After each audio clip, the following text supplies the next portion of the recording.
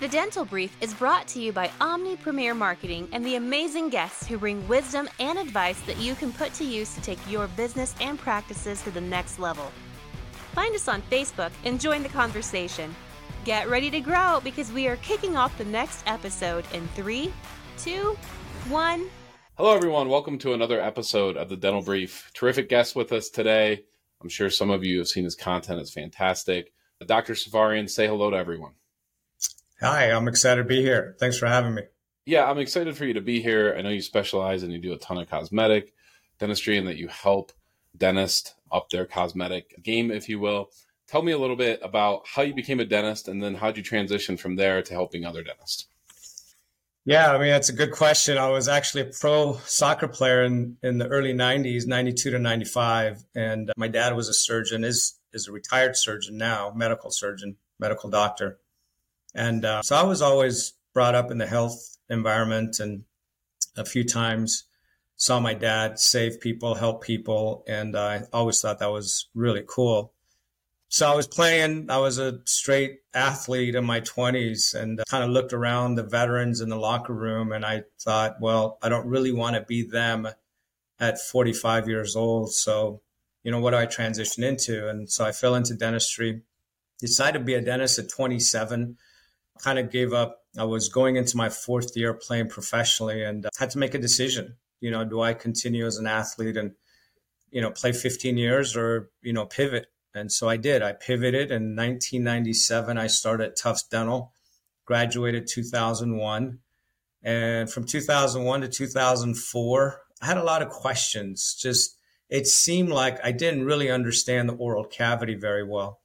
And yet I was a doctor of the mouth and I was like a little confused. So started the journey of learning more about TMJ and sleep apnea and orthodontics and kind of becoming really a true doctor of the oral cavity. Got my training at Las Vegas Institute from 2004 to 2017. Took over 40 courses at LVI. Grateful for the training and the courses that I took. And that really helped me understand that it's all about the maxilla, not the mandible. So we're so focused about the mandible and all the problems with the mandible, but a lot of it is a deficient maxilla. So that's nugget number one for you dentists that are a bit confused about how to position the mandible. Look at the maxilla first.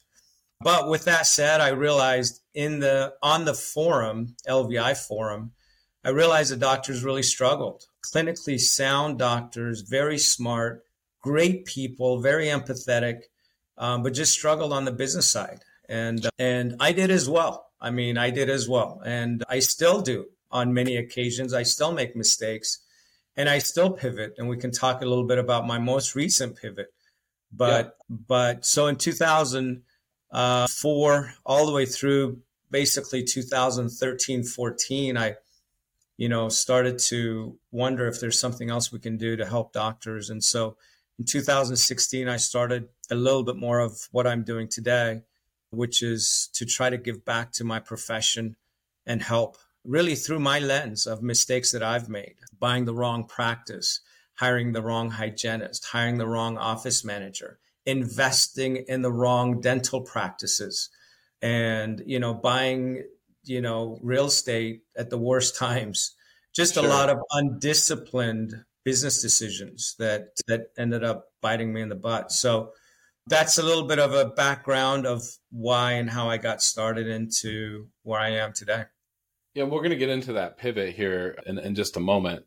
You mentioned something about business and how difficult it is and keeping up with it. I tell people this all the time. I tell dentists to be reminded of this. A lot of the problems that they're having in business, it's not just a dentist problem. All businesses and business owners struggle with these types of problems. And there is no real school outside of business school that teaches business to its students, right? So having help with this is incredibly important. We're going to get to that pivot in a second and why you pivoted.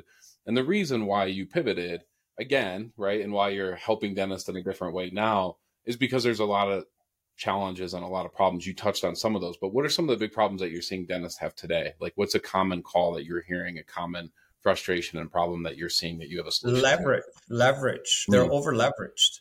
They come out, a lot of the young dentists are coming out with huge debt Sure. and they really don't like the DSO model. They feel that they're ethically challenged, their autonomy is taken from them, and they question whether after 5, 6 years they chose the right profession.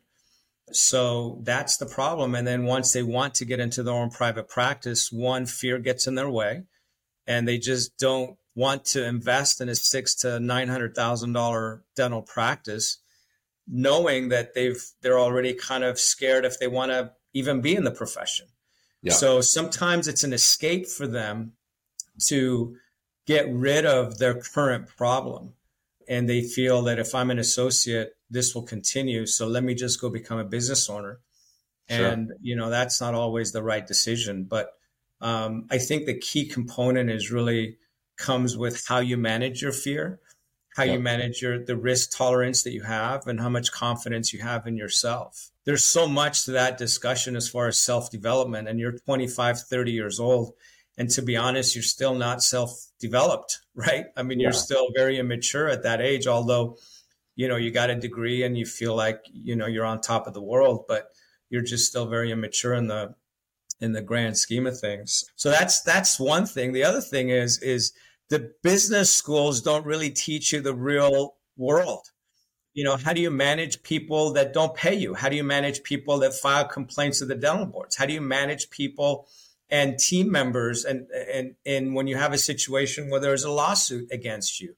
I mean, this is the real world. And being that we're so successful scholastically, it's difficult to be, kicked in the groin and punched in the face where you've never been before because you were that smart kid in school. So that also has a lot of components that challenge you mentally.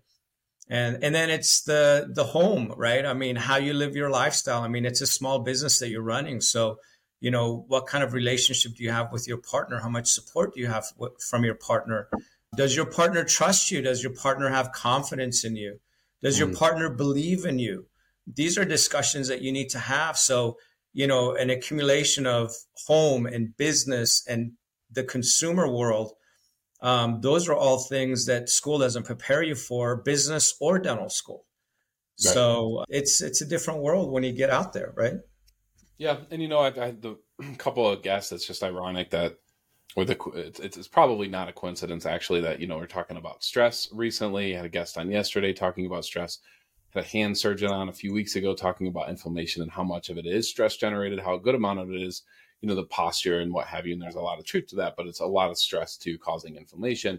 You don't see, and I don't want to just freak everyone out, but you don't see a lot of 48-year-old people that work, an employee is a salaried position somewhere, an hourly position somewhere, dropping dead of a heart attack from stress, right? But you do see business owners, and it's not just dentists, it's business owners across the board. So, tons of problems. What are some solutions to these problems? How do you avoid the DSO model, which I'm not personally against, but how do you avoid the DSO model if that's not your thing, but also get the type of help and support that you need to thrive, not just professionally, but personally too? Yeah, I mean, first you have to realize that it's a process. There is no finish line. Getting a dental degree is not the end. It's just the start. Sure. The second thing is the finish line by definition is death, meaning don't set yourself up for failure. Consider every process a process to the next level, meaning, if you're a new grad, well, you got to get your clinical skills up. You got to spend the time, the energy, the money to invest in more clinical training. Today, associates have a lot of value to a private practice if they know how to do root canals, if they know how to do extractions, if they know how to graft, if they know how to place dental implants. Make yourself productive. Make yourself have the skill set to be of value when you have a resume going out and looking for a position.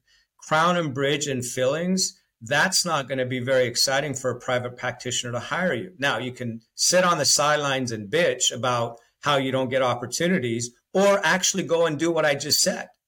Right? Because that's where you're going to differentiate yourself from the other rest of the pool of people sitting on the sidelines because they don't want to invest in their clinical training.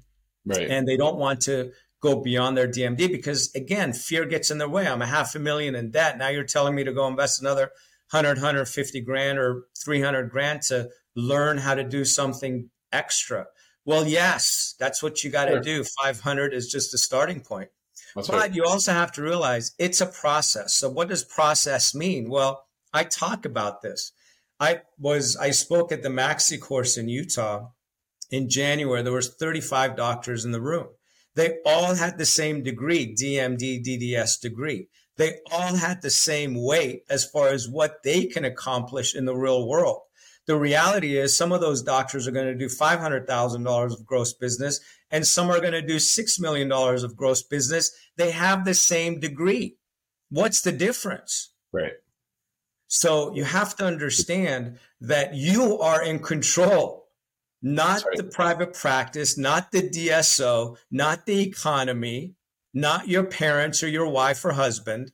You are in control. So if you're doing $500,000 of gross business or your skill set is such that that's all you can do, well, you're the problem. Sure. Right? So, pull up your big pants and get out there and make a difference. Right. And that's the challenge that a lot of doctors don't understand. They want to point fingers, and the first place that it needs to be pointed at is yourself. Now, let me add to that, because as much as you have clinical skills, the biggest thing in dentistry and the only thing in dentistry that matters is communication skills. So you can have the clinical skills, which is where all these LVI doctors were struggling. They had all the clinical skills. They just didn't know how to communicate and convert cases, which is really where the secret sauce is. And I think that's where the mindset comes into play. Mental health comes into play. Discipline comes into play. Accountability comes into play. Self-development comes into play. There's just a lot of components there that differentiate the person that can sell dentistry and convert cases versus just having clinical skills. And then obviously running a business talks about leadership and management. So again, it's a process. There's no finish line. So, understand that you have a very powerful degree. And you know what? A lot of seasoned dentists struggle as well. So it's not just the new young grads coming out. It's the seasoned dentists that have the mental health issues 10 years or 15 years in because they didn't manage all of these areas that I'm talking about now as far as expectation and the process. So patience is a huge part of this entire thing. Yep. That's all really good advice. It's fantastic advice. And I think it's needed. Something people should probably re-listen to that segment of this podcast, because I think it's really valuable, and really challenge yourself. If you disagree with it, ask yourself why you're disagreeing with this, right? Because there's a planet full of incredibly successful people that have gotten into that top 10%, 5%, 1%, and they have this type of mindset. So it does seem to work. Let me ask you this question. And what is the pivot that you've done? So what are you doing now? What kind of a model have you created? And what are you doing now to help dentists avoid the DSO model, but also have the type of support that they need and want to thrive? Yeah. So as I was saying earlier, through a process of launch and relaunch and development from 2016, we formed November of 2020, we formed a program called Love Bites Dental. And Love Bites Dental, by definition, has grown into where at the flagship of what we're trying to accomplish with doctors to give back is a franchise model. Well, the issue with the franchise model, or the great thing about a franchise model, is it's a community of support. But let me take a step back of why this evolved. It evolved because I had 3 practices and I had close to $20,000 a month in just rent payments, and I had empty chairs. And so what ends up happening first is with this franchise model that I'm sitting in right now, it's a very boutique type model, which says one dental chair can be very powerful for you if you understand how to maximize that chair. And so it's a model of less than 1,000 square feet, 2-3 operatories. My office that I just started, it's a startup franchise model, is 2 operatories, 550 square feet. I saw 7 patients last week on one day and was able to produce $10,000 of dentistry out of one chair. Yep. So you don't need the big debt coming out with business loans. So Sure. this whole thing, I turn the lights on with $100,000 new equipment. And the secret there is plumbing in dentistry is very expensive. So if you want to build out a space, it's $250 a square foot. That's national average. For 550 square feet, that's $137,500. My build out cost was $8,995. That is valuable to understand because I don't need to go get a 7% 10-year loan to pay that $140,000 with interest, which turns out to be guesstimating $250,000, $300,000. The other thing is I'm very lean, which means I'm working out of one chair. I do have a second chair for, follow-ups or, whatever I need as far as an extra. But really, if you're a high producing doctor and your clinical skills are sound, you only need 1.5 chairs. Look at the All-on-X doctors. They don't do All-on-X on 4 arches at one time. They do 1 arch at a time in 1 chair. Now, those doctors need a second and a third chair for post-op recovery. But the point is, even if you're a surgical practice, you need 3 chairs, 1 main one, and then 2 that are, managing the lab conversions or digital flow, whichever you have, and then post-surgical recovery. So that's the model. Low business loan, low rent. My rent here in San Diego for 550 square feet is $1,372 a month. That reduces my almost $20,000 of rent monthly compared to this. It's a night and day difference.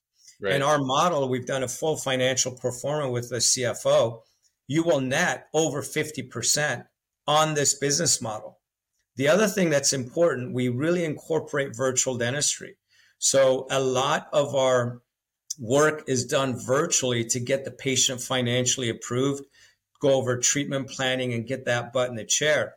When that butt is in the chair, they have been financially approved. Now, we know it's not going to be 100% perfect system, but if we're over 80%, getting that butt in the chair financially approved, here's what it does.